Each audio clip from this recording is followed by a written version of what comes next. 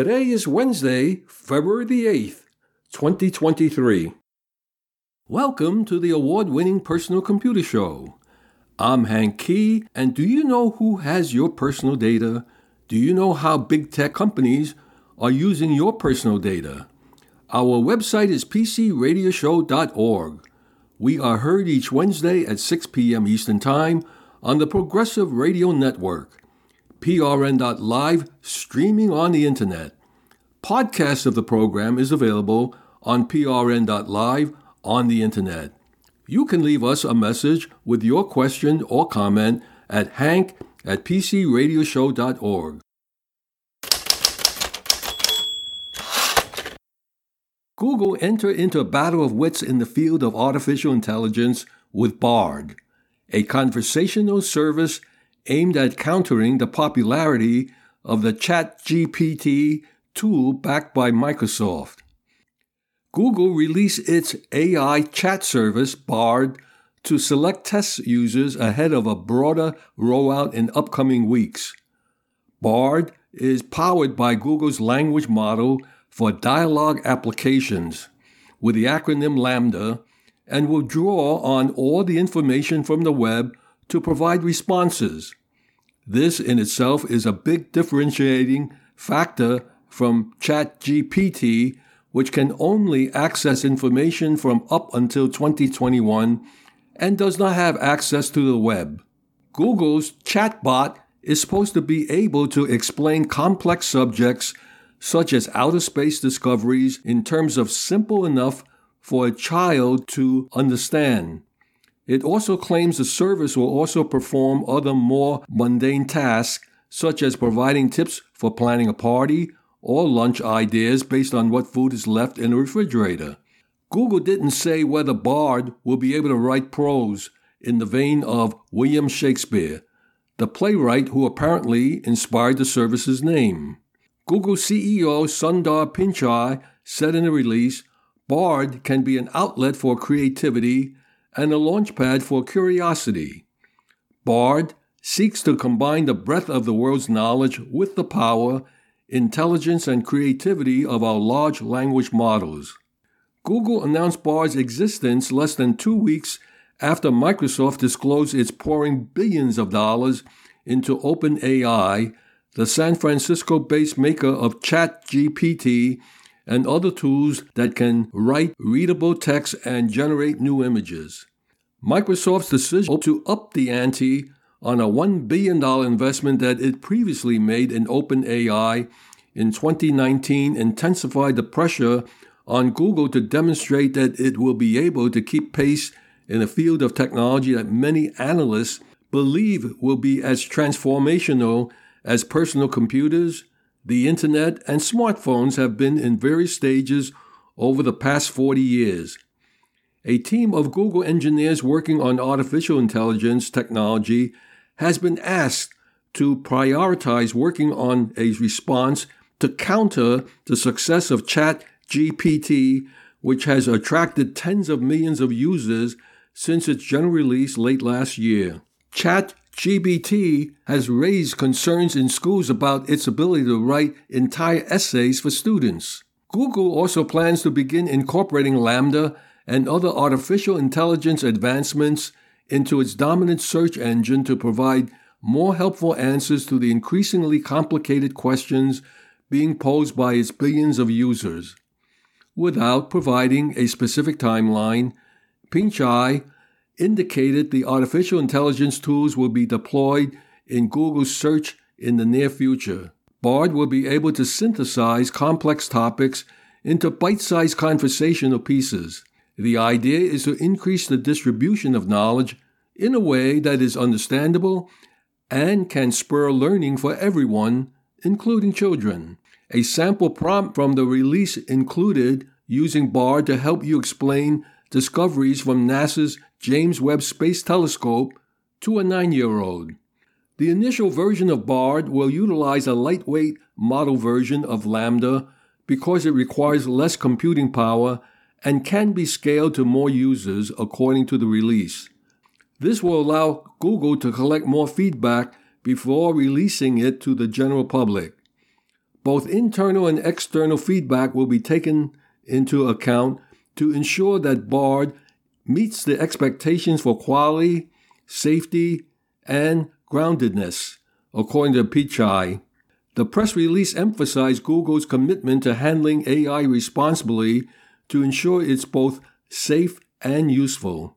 Google typically takes this approach, holding on to advanced AI services until they are certain it is ready for the public. For example, Google has a very capable AI image generator, Imagen, and an AI music generator, MusicLM, which have both yet to be released to the public. The company did not mention OpenAI's ChatGPT or how its own system might compare with that widely used and largely admired system. Instead, it focused on what it said the new tool will be able to do. Bard is just one of a number of tools that Google has been working on, according to the chief executive Sundar Pichai. He revealed the new development as part of a blog post, apparently aimed at responding to critics who have argued that the company is lagging behind on artificial intelligence, which revealed a range of steps the company was taking in what it called its AI journey. Google outlined a range of AI features that will be coming to Google search tools. First among them is a new system that will allow search to better understand complex questions and provide detailed information and multiple perspectives. Google aims to be responsible in how it rolls out those new tools, and Google and other companies have repeatedly suggested that their artificial intelligence work is not yet public, in part because it wants to avoid the risk that could come with rolling it out too soon. It's critical that we bring experiences rooted in these models to the world in a bold and responsible way, the chief executive wrote in the post. That's why we're committed to developing AI responsibly. In 2018, Google was one of the first companies to publish a set of AI principles. We continue to provide education and resources for our researchers, partner with governments and external organizations to develop standards and best practices, and work with communities and experts to make AI safe and useful. Whether it's applying AI to radically transform our own products or making these powerful tools available to others, we'll continue to be bold with innovation and responsible in our approach. And it's just the beginning. More to come in all these areas in the weeks and months ahead. We are all holding our breath, waiting for the release. FTC fines GoodRx $1.5 million for sending medication data to Facebook and Google. The GoodRx business model is based on an app and a website that enables users to compare prescription prices at over 70,000 pharmacies throughout the United States, including names such as Walmart, Kroger, CVS Pharmacy, and Walgreens. The Federal Trade Commission took historic action against the medication discount service GoodRx last Wednesday, issuing a $1.5 million fine against the company for sharing data about users' prescription with Facebook, Google, and others. Digital health companies and mobile apps should not cash in on consumers' extremely sensitive and personally identifiable health information. Samuel Levine, director of the FTC's Bureau of Consumer Protection, in a statement said, the FTC is serving notice that it will use all of its legal authority to protect American consumers' sensitive data from misuse and illegal exploitation. In addition to a fine, GoodRx has agreed to a first-of-its-kind provision banning the company from sharing health data with third parties for advertising purposes. That may sound unsurprising, but many consumers don't realize that health privacy laws generally don't apply to companies that aren't affiliated with doctors or insurance companies. The FTC's proposed court order still has to be approved by a federal judge, but if it is, experts say it could ameliorate the Internet's rampant medical privacy issues. What did GoodRx do with prescription data? GoodRx is a health technology company that gives out free coupons for discounts on common medications. The company also connects users with the healthcare providers for telehealth visits. GoodRx also shared data about the prescriptions you're buying and looking up with third-party advertising companies. GoodRx privacy problems were first uncovered in an investigation with Consumer Reports. If you look up Viagra, Prozac, or any other medication, GoodRx will tell Facebook, Google, and a variety of companies in the ad business, such as Criteo, Branch, and Twilio. GoodRx wasn't selling the data. Instead, it shared the information so those companies could help GoodRx target its own customers with ads for more drugs. According to the FTC, that's illegal. The FTC says GoodRx violated a prohibition on unfair and deceptive practices because it failed to mention that it might share details about the most sensitive parts of your life with companies known for privacy violations. In fact, the FTC says GoodRx actually lied to its customers by claiming that it was HIPAA compliant. The complaint also says the GoodRx falsely claimed that it abided with principles set out by the Digital Advertising Alliance, an industry trade group which asks only that companies get consent before using health data for ads. How did GoodRx respond to the FTC fine? GoodRx said that while privacy is a top priority for the company, sharing data in this matter is a standard practice, and it disagrees with the FTC. They said, "We do not agree with the FTC's allegation, and we admit no wrongdoings. Entering into the settlement allows us to avoid the time and expense of protracted litigation," said a GoodRx spokesperson.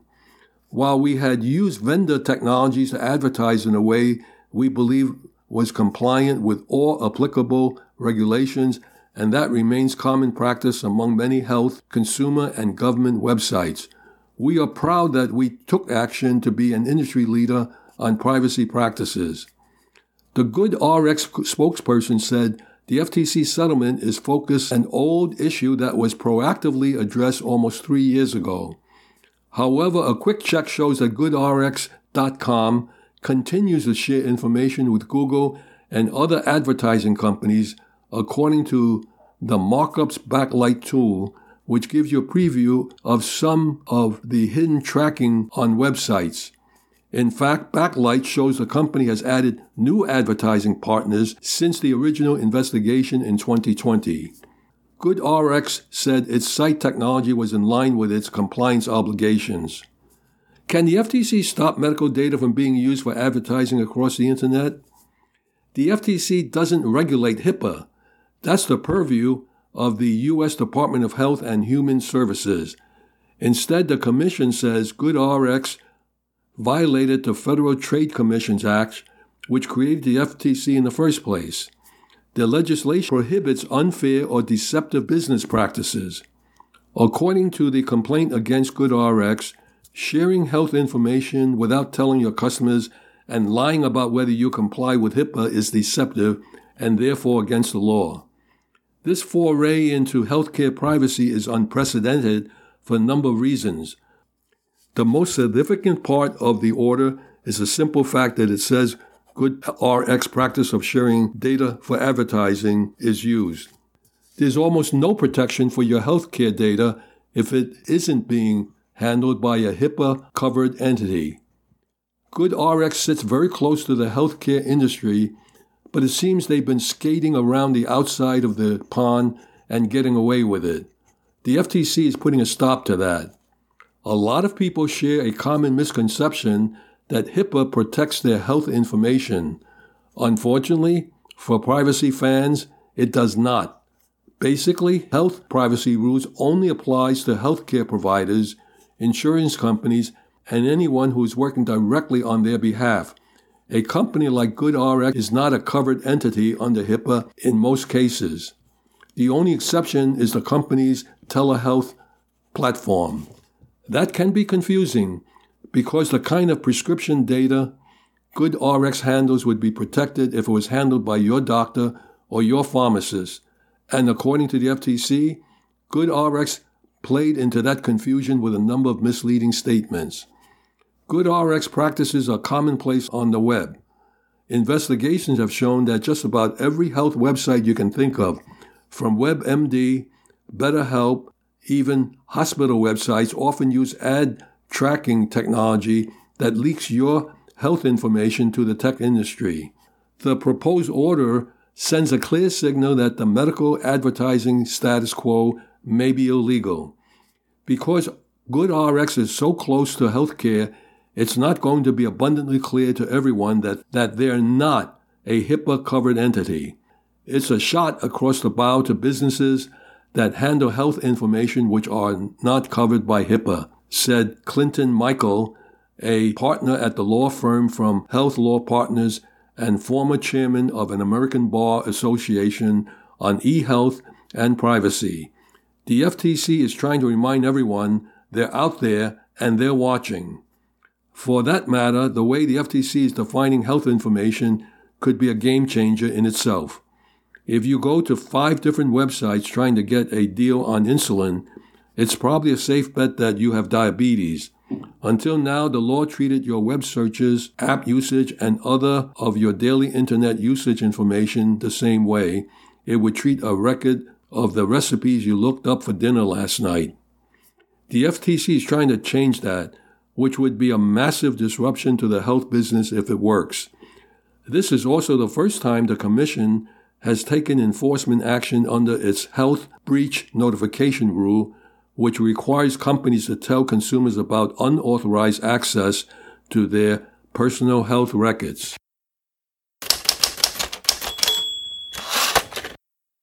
Microsoft is silently checking your PC for outdated versions of Office. Microsoft is pushing out a silent update that will analyze what version of Office is installed on your PC. It will send that info back to the headquarters, as the company state it just wants to know the number of users still using Office 2007, 2010, and 2013. Support for 2007 and 2010 ended many years ago, but 2013 is expiration support bin in April of 2023. The update is listed as January the 17th patch on Microsoft's support site. Its description reads, "This update is intended to help Microsoft identify the number of users running out of support or soon to be out of support versions of Office including 2013, Office 2010, and Office 2007. This update will run one time silently without installing anything on the user's device. Microsoft says the update is safe as it's been scanned for viruses and stored on a secure saver. You also won't need to restart your computer afterward." For some people, older versions of Office are still more than sufficient for typing text into a document or a spreadsheet. Still, the lingering question is obvious. What is Microsoft going to do with this information? We don't have the answer as the company isn't providing it. Also, what information is it gathering in addition to the version of Office you're running? If any, again, Microsoft doesn't state it explicitly, so we don't know. It also doesn't indicate if it will leave anything on your machine after it's done its due diligence either. Obviously, Microsoft wants its customers to use the latest version of its software. There's a profit motive involved here, but also a security concern. Once products are no longer supported, they will remain vulnerable for all of eternity. A cursory search for vulnerability in these older versions of Office turn up a long list of potential issues. Still, it's also not hard to imagine Microsoft using this information to make an easy upsell. It was previously reported that Microsoft was testing ads for its own products in the Windows 11 sign-out menu. It's not hard to imagine a pop-up ad or something integrating into Windows. admonishing you for using older software. Of course, there would be a handy link to acquire the latest version for a fee. If you're not comfortable with this silent update, you can always use Microsoft Troubleshooting tool for updates. It lets you show or hide updates, though it's not recommended you prevent Windows from updating. You can download the file with a search on download WUSHOWHIDE. I'll repeat that again. Download WUSHOWHIDE, but use it at your own risk. WUSHOW Hide is a troubleshooting app from Microsoft that allows you to show or hide Windows updates. There's a color film shortage in a digital world. Photographers and photoshops around the world have been struggling to get their hands on rolls of 35mm film for months, if not years.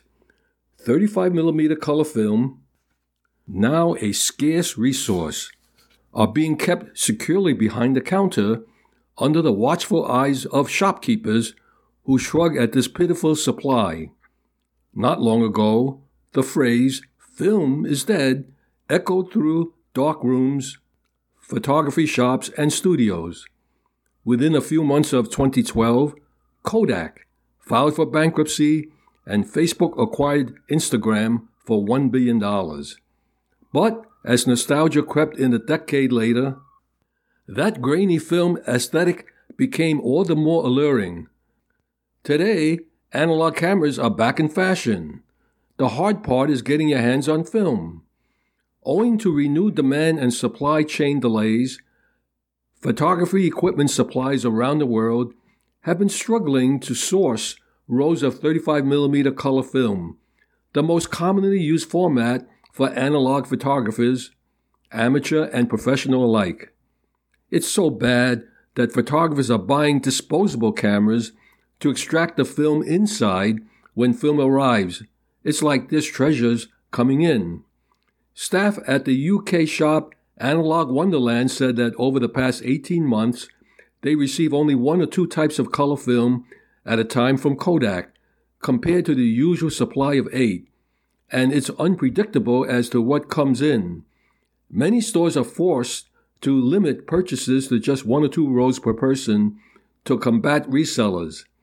A single roll of Kodak Color Plus 200, a bestseller for new starters that cost $4.21 United States in 2018, now goes for twice that in shops and is being resold for as much as $8 a roll. Kodak, which owned half of the world's market share in the 90s, hiked its film prices in 2020 and 2021 and plans to raise prices by a further 20% this March. The company said that the initial hike went in part to investments in production capacity.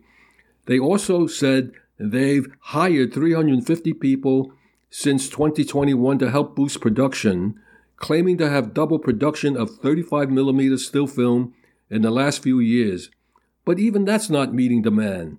The fact is, if Eastman Kodak stopped manufacturing color film, there would essentially be no color film. Kodak had not anticipated the keen interest in film photography. The film industry has also been impacted by pandemic-induced supply chain delays, compounding the strain on Kodak's production capacity, notably a shortage in the steel used to make the end caps for film canisters slowed production. Fujifilm also blamed difficulties in procuring resources when it announced it would immediately end the production and sale of color favorite Fujifilm Pro 400H in 2021. The company started discontinuing some of its color stock as early as 2017, but low availability of remaining stock in recent years has stoked fears that they've made an exit from traditional film manufacturing. Sellers say communications from the company is unclear, and they're not sure which films have been discontinued. For example, Fujifilm Pro 400H still shows as available. The most recent communication from November 2022 announces that the company is low in supply of some 35mm color stock, but seller says it hasn't been available in over a year. Black and white film has remained easier to obtain worldwide than color. For those who gave up looking for the film, shaking the analog's unmistakably look isn't easy. Some have started to retouch their digital images to emulate the film after being unable to find new rolls. While photographers are struggling to get their hands on classic 35mm color film, some smaller manufacturers are trying to meet demand by releasing new color stock of their own. In the past year, indie brands Adox, Double Film, Signstill, as well as small-scale German manufacturer Orwo have all released new 35mm color film. But for photographers who want consistency in their work, the shortage of the classic 35mm film stock is still a problem. While high prices are making it tougher to survive in the future of analog, the shortage also speaks to its booming popularity and hope that the industry may rebound. Analog will always have a place within professional photography. How did the FBI get a Tor user's IP address? First, what is Tor? Tor, that's T-O-R, short for the Onion Router, is a free, open-source web browser that helps people use the internet anonymously by erasing your browsing history automatically with every session and encrypting your web traffic. Using Tor can stop people and companies from learning your location or tracking your online habits. After downloading the Tor browser, everything you do in the browser will go through the Tor network. This network disguises your identity by encrypting your traffic and moving it through different Tor servers or nodes. And if someone tries to identify you based on your browsing activity, they'll only find the last server your data traffic moved through, making it difficult or impossible to pinpoint your identity. For people who want to keep their browsing activity away from advertisers, internet service providers, or websites, using the Tor browser provides privacy. Tor can also help people get around censorship restrictions in certain countries and can hide IP addresses. Journalists sometimes use the Tor browser to communicate with sources to protect sensitive information. In general, using the Tor browser keeps your information private, but Tor only conceals your initial online browsing requests. It's possible for your identity to be discovered by using malware to reveal your IP address. Using the Tor browser is completely legal in most countries, including the United States. The Onion Router is supposed to keep your web activity hidden from prying eyes. So how did the feds trace a Tor user? Somebody over at the FBI definitely has a method, but they clearly aren't planning on telling anybody anytime soon. The Bureau has somehow managed to nab the IP address of an alleged criminal using Tor, short for the Onion Router, as part of an ongoing anti-terrorism case.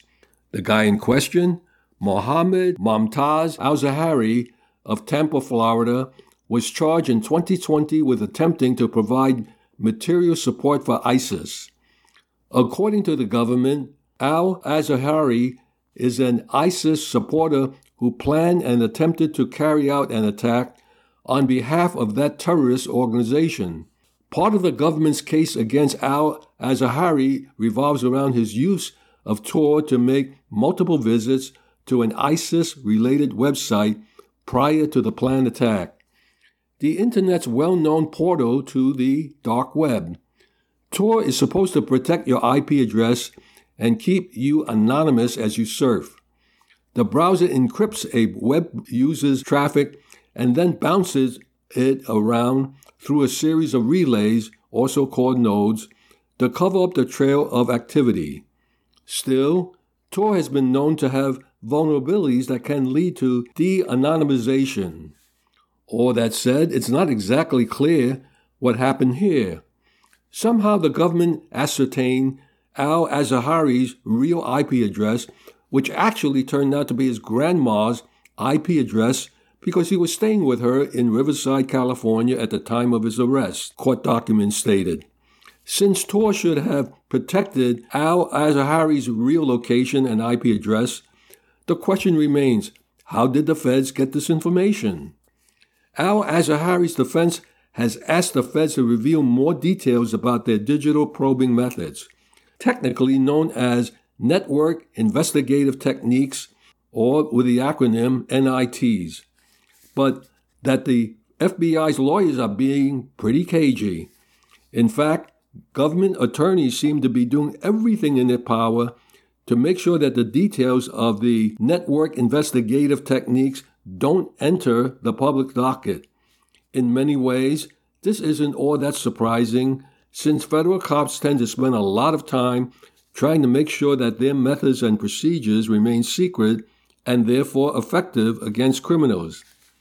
That said, this also isn't the first time that the Bureau's network investigative techniques have proven problematic during judicial proceedings. In 2015, the agency notoriously used its cyber skills to take over and temporarily run a child pornography website called Playpen in an effort to unmask its visitors. The operation, which lasted more than a week, was dubbed Operation Pacifier, led to the arrest of the site's creator, but elicited a backlash for its methods. A case against one of the site's members was later dropped when the suspect's defense similarly asked the Bureau to review the nature of the network investigative techniques that had been used. Rather than comply, the FBI moved to dismiss the case, preferring to keep its methods secret rather than successfully prosecute the site user. Presenting the IT Pro Series with Benjamin Rockwell. This is Benjamin Rockwell, and now it's time to get down to business. This is where we spend just a little bit of time thinking about, talking about, conversing about your time at the office, how IT can make you a superstar, or at least that's what I'm going to talk about this week. And I want you to think about these things. Some of these you are going to run into limitations. But if you can leverage some of these ideas, if you can move some of these forward, utilizing what you have at the office, utilizing the infrastructure that's there, it might work out for your favor. Also, I'm going to mention, if you are running a company, a lot of these different things are really good for productivity. So the first one, and there's a number of these that come to mind for me, collaboration tools are really key for increasing the communication that's going back and forth between all of the members of the team at the office. We're talking about productivity going through the roof. We're talking about all of the different ways that we're reaching out. Yes, I know you think collaboration tools. And what am I talking about? Collaboration tools, we're talking about Teams and Slack and things like that. We're talking about video conferencing, but we're also talking about things like project management software. So you want to make sure that people are communicating with each other. Yes, there's going to be some of that goof off kind of stuff, and people will chat in these chats about things that are personal based, but that's no different than the water cooler. And the neat thing is, the water cooler takes people away from their computers, takes people away from their desks, takes people away from where they can be productive, versus some of these conversations can actually occur and, oh yeah, I need to be productive right now, so I'm going to ignore this little comment in regards to how was my weekend. Another area for tech, and people need to really start leveraging this better, a matter of a lot of usage of data and analytics to start really putting together the numbers that really help you understand what the company is doing or what your role is doing within the company, what your department is doing. And I don't care whether we're talking about you're tracking key performance indicators. I don't care if you're talking about just visualizing the data. I'm talking about demonstrating the value of X, of Y, of Z, your work, the value of your work to the company. And X, Y, and Z can be something else. They can be the value of this project, the lack of value of that project. You want to make informed decisions. And the data and finding out the common threads within all of these different things, whether it's a good thread or a bad thread, you eliminate the bad threads, you boost up the good threads. All of this really helps. Another thing for using tech to really just stand out at the office, I suggest, and I've suggested this for a while, somebody pointed out that you need to brand yourself, but you also need to brand your department, you need to brand your division, you need to brand your company. All of these different brandings all the way through leverage that idea that we're all really supposed to be advertising. You don't just go to work. You want to be advertising what you're helping with, what you're improving upon, what you're doing for the company. And this all helps you build this personal brand, this idea of you being a leader. And that's going to help. If you are touting yourself, you're putting forward all of these different things where you're growing the company, that's going to help a lot.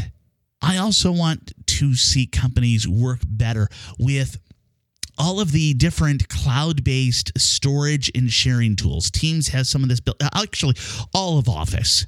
All of Office has this really built in well, where people can work on the same spreadsheet at the same time, the same PowerPoint at the same time, as long as both people can access it at the same time.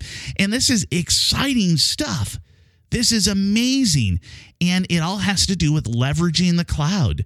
It has to do with making things so much better for that collaboration that I talked about at the beginning of this. So please look into this. There's a number of different things. I'm not getting into a lot of specifics. I'm giving you ideas here. The last idea I want you to think about is one that is a particular passion of mine. I want you to find ways to automate your repetitive tasks. I want you to find ways to move information. If you're putting out a report on a regular basis and it takes you an hour to prepare that report, you put out that report every month, but you can spend 4 hours and automate it so you only need to spend 5 minutes. Your payoff time is a matter of 4 months. Maybe 5 months, but it's something that's going to pay for itself for the company. It's going to give you another hour a month back that you can utilize somewhere else. All of these different automations, even if you're doing just small little bits, even if it's almost a break-even automation, okay, it's going to take me however long to do it, and the payoff time is going to be 4 years out. Well, that's still something that you have improved your understanding, your knowledge of automating it, of making the company better. And yeah, 5 years from now, it'll all be automated, but you'll also have learned ways to automate other things. It's an exciting world. Go on out there. Do your best to stand out. This is Benjamin Rockwell. Back to you, Hank. Thank you, Benjamin. Concerns about privacy and security of the Internet of Things. The research from Consumers International and the Internet Society explored consumer perceptions and attitudes towards trust, security, and the privacy of consumer Internet of Things devices. The survey of consumers in Australia, Canada, France, Japan, UK, and the United States aim to find out what matters most to consumers when buying connected devices and who is responsible for better privacy and security. Connected devices are everywhere, but concerns about privacy and security remain. 63% of people surveyed find connected devices creepy in the way they collect data about people and their behaviors. This sentiment is echoed throughout the survey, with half of the people across markets distrusting their connected devices to protect their privacy and handle their information in a respectful manner, 53%. On top of not trusting the device itself to keep data secure, 75% of people agree that there is reason for concern about their data being used by other organizations without their permission. The security concerns are serious enough to deter almost a third, 28% of people who do not own smart devices from buying one. Security concerns are as strong a deterrent as the price of a device. People have concerns about security and privacy, but do not know how to adapt and adjust device settings in a way that might allay their feelings. 80% of people surveyed are aware of how to set and reset passwords, but only 50% are aware of how to disable the collection of data about users and their behaviors. We see from the survey that a high number think that privacy and security standards should be assured by regulators, 80%, followed by manufacturers, 81%, and championed by retailers, 80%. 75% of people distrust the way data is shared. 63% of people find connected devices creepy. 50% of people know how to disable data collection. 28% of people who do not own a smart device will not buy one due to security concerns.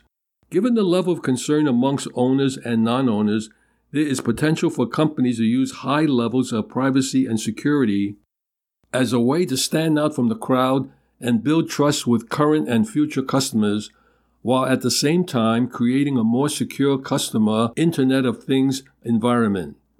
The results also suggest consumers are thinking about the need for more formal regulations in the market.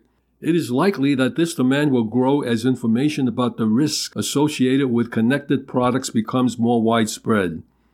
In response to this demand, companies should explore how to deliver assurances to consumers that their devices and services are helpful and useful without crossing the line into creepiness. This could help them build trust in connected devices among consumers and potentially generate a competitive advantage.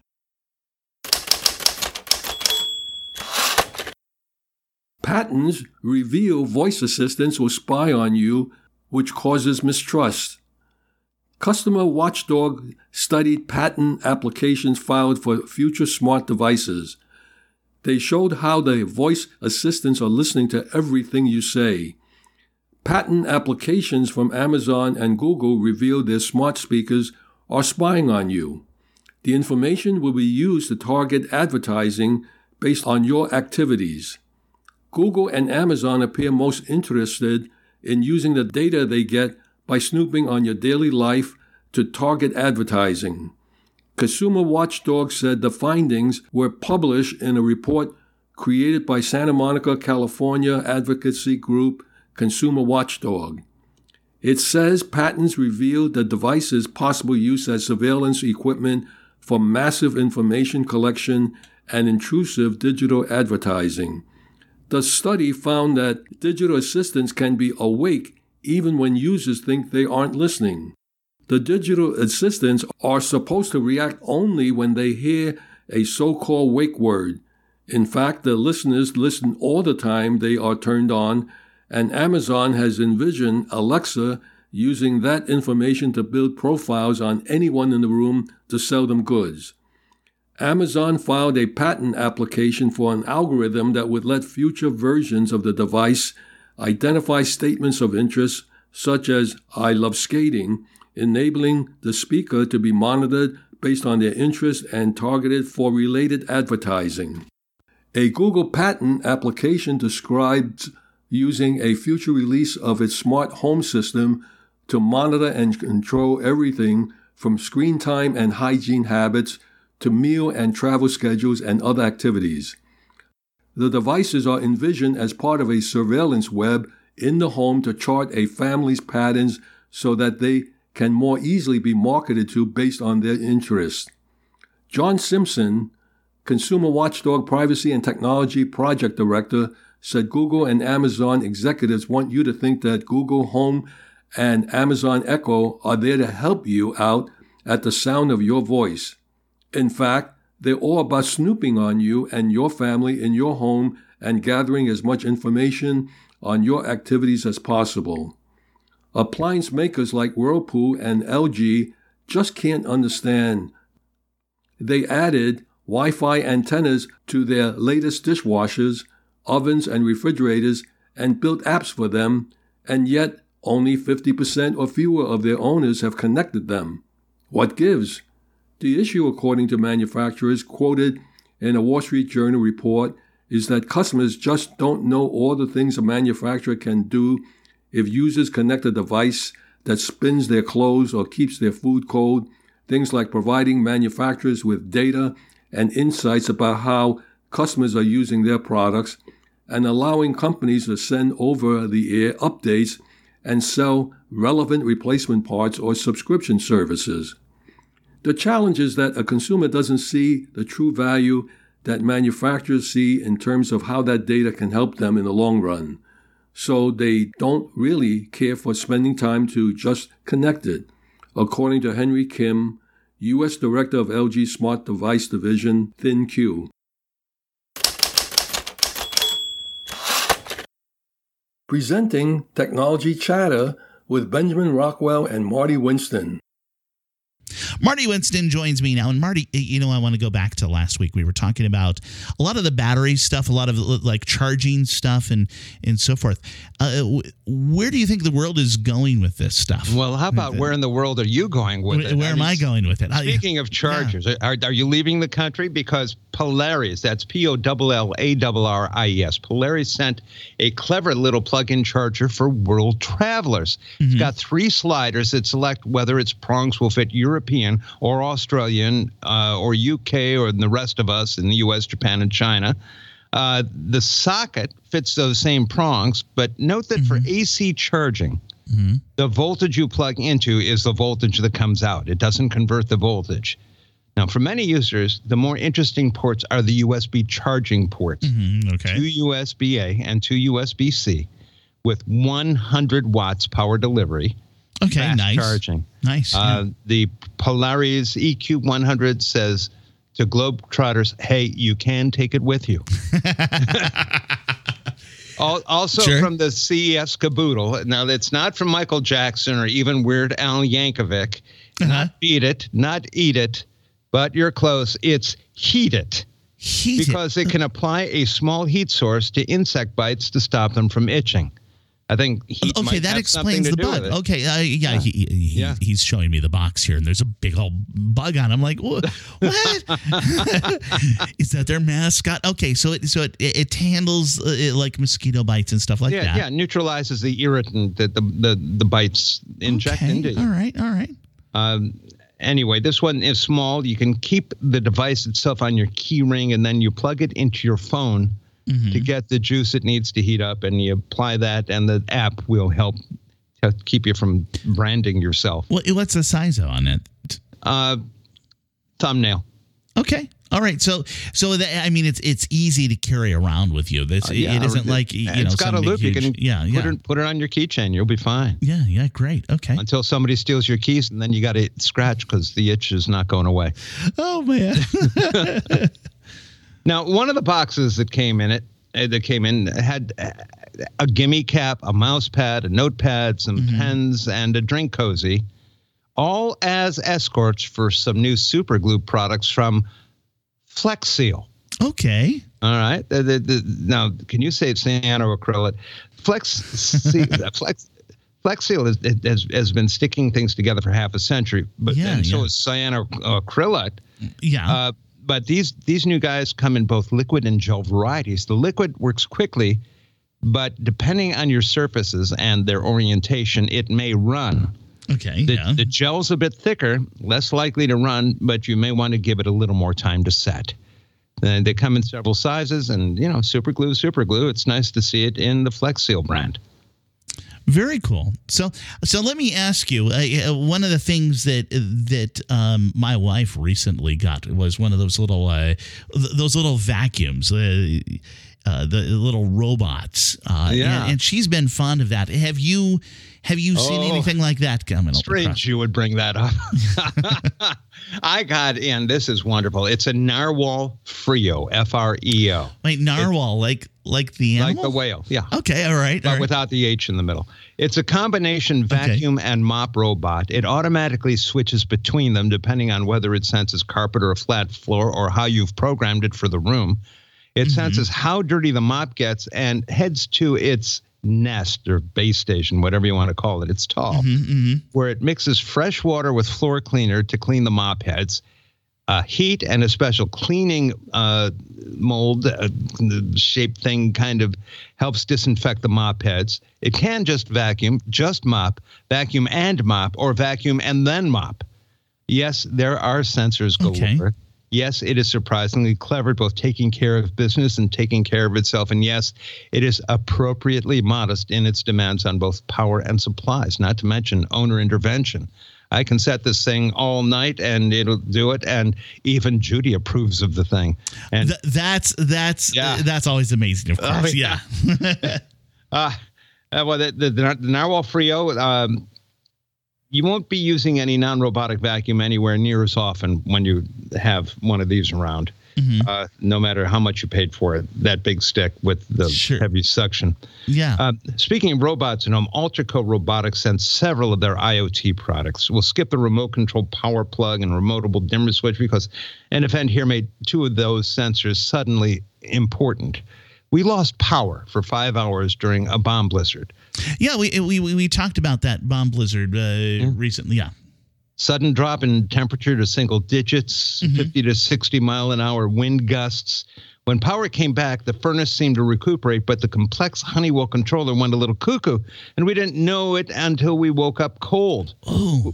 We also lost our outdoor condensing tankless water heater to cracks in its two heat exchangers. I just integrated the Shelly Plus temperature and humidity sensor with their app. It also has a nice front face display, and I added their natural gas sensor with a color front ring and a loud beeper. The temperature and humidity sensor now live on my nightstand, and the gas sensor is plugged into an outlet near the furnace. By the way, if you care, I was able to coax the Honeywell system back to health with my deep geek trickery, but no such luck for hot water. For hot water, the Norwitz unit got replaced by a Rheem with similar specs. My homeowner's insurance, less deductible, helped with that, and what the plumber cost, and some motel nights so we could take showers that weren't only cold water. Yeah. As for now, this is Benjamin Rockwell. That's Marty Winston, who's apparently very excited about some of the new releases these days. This is Benjamin Rockwell. Back to you, Hank. Thank you, Benjamin, and thank you, Marty.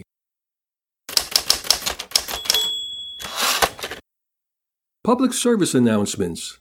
Computer Club meetings in the New York, New Jersey, and Connecticut tri-state region. Log on to the club website for more information on remote meeting ID. The New York Amateur Computer Club has a presentation, Customizing Windows 10. Thursday, February the 9th. Meeting time is 7 p.m. Online virtual meeting via Zoom, and the website is nyacc.org. The Long Island Macintosh Users Group meets Friday, February the 10th at 7 p.m. Online virtual meeting via Zoom, and their website is limac.org. The Kings Bite Computer Club meets Tuesday, February the 14th. Meeting time is 7 p.m. They meet at the Park Plaza Restaurant, located at 220 Cadman Plaza West in Brooklyn. And for more information, the phone number is 347-278-7320. Our website is pcradioshow.org. We are heard each Wednesday at 6 p.m. Eastern Time on prn.live, streaming on the Internet. Podcasts of the program is available on prn.live on the Internet. If you have any questions for us, just send us an email addressed to hank@pcradioshow.org. In the meantime, stay in touch and remember to do regular backups.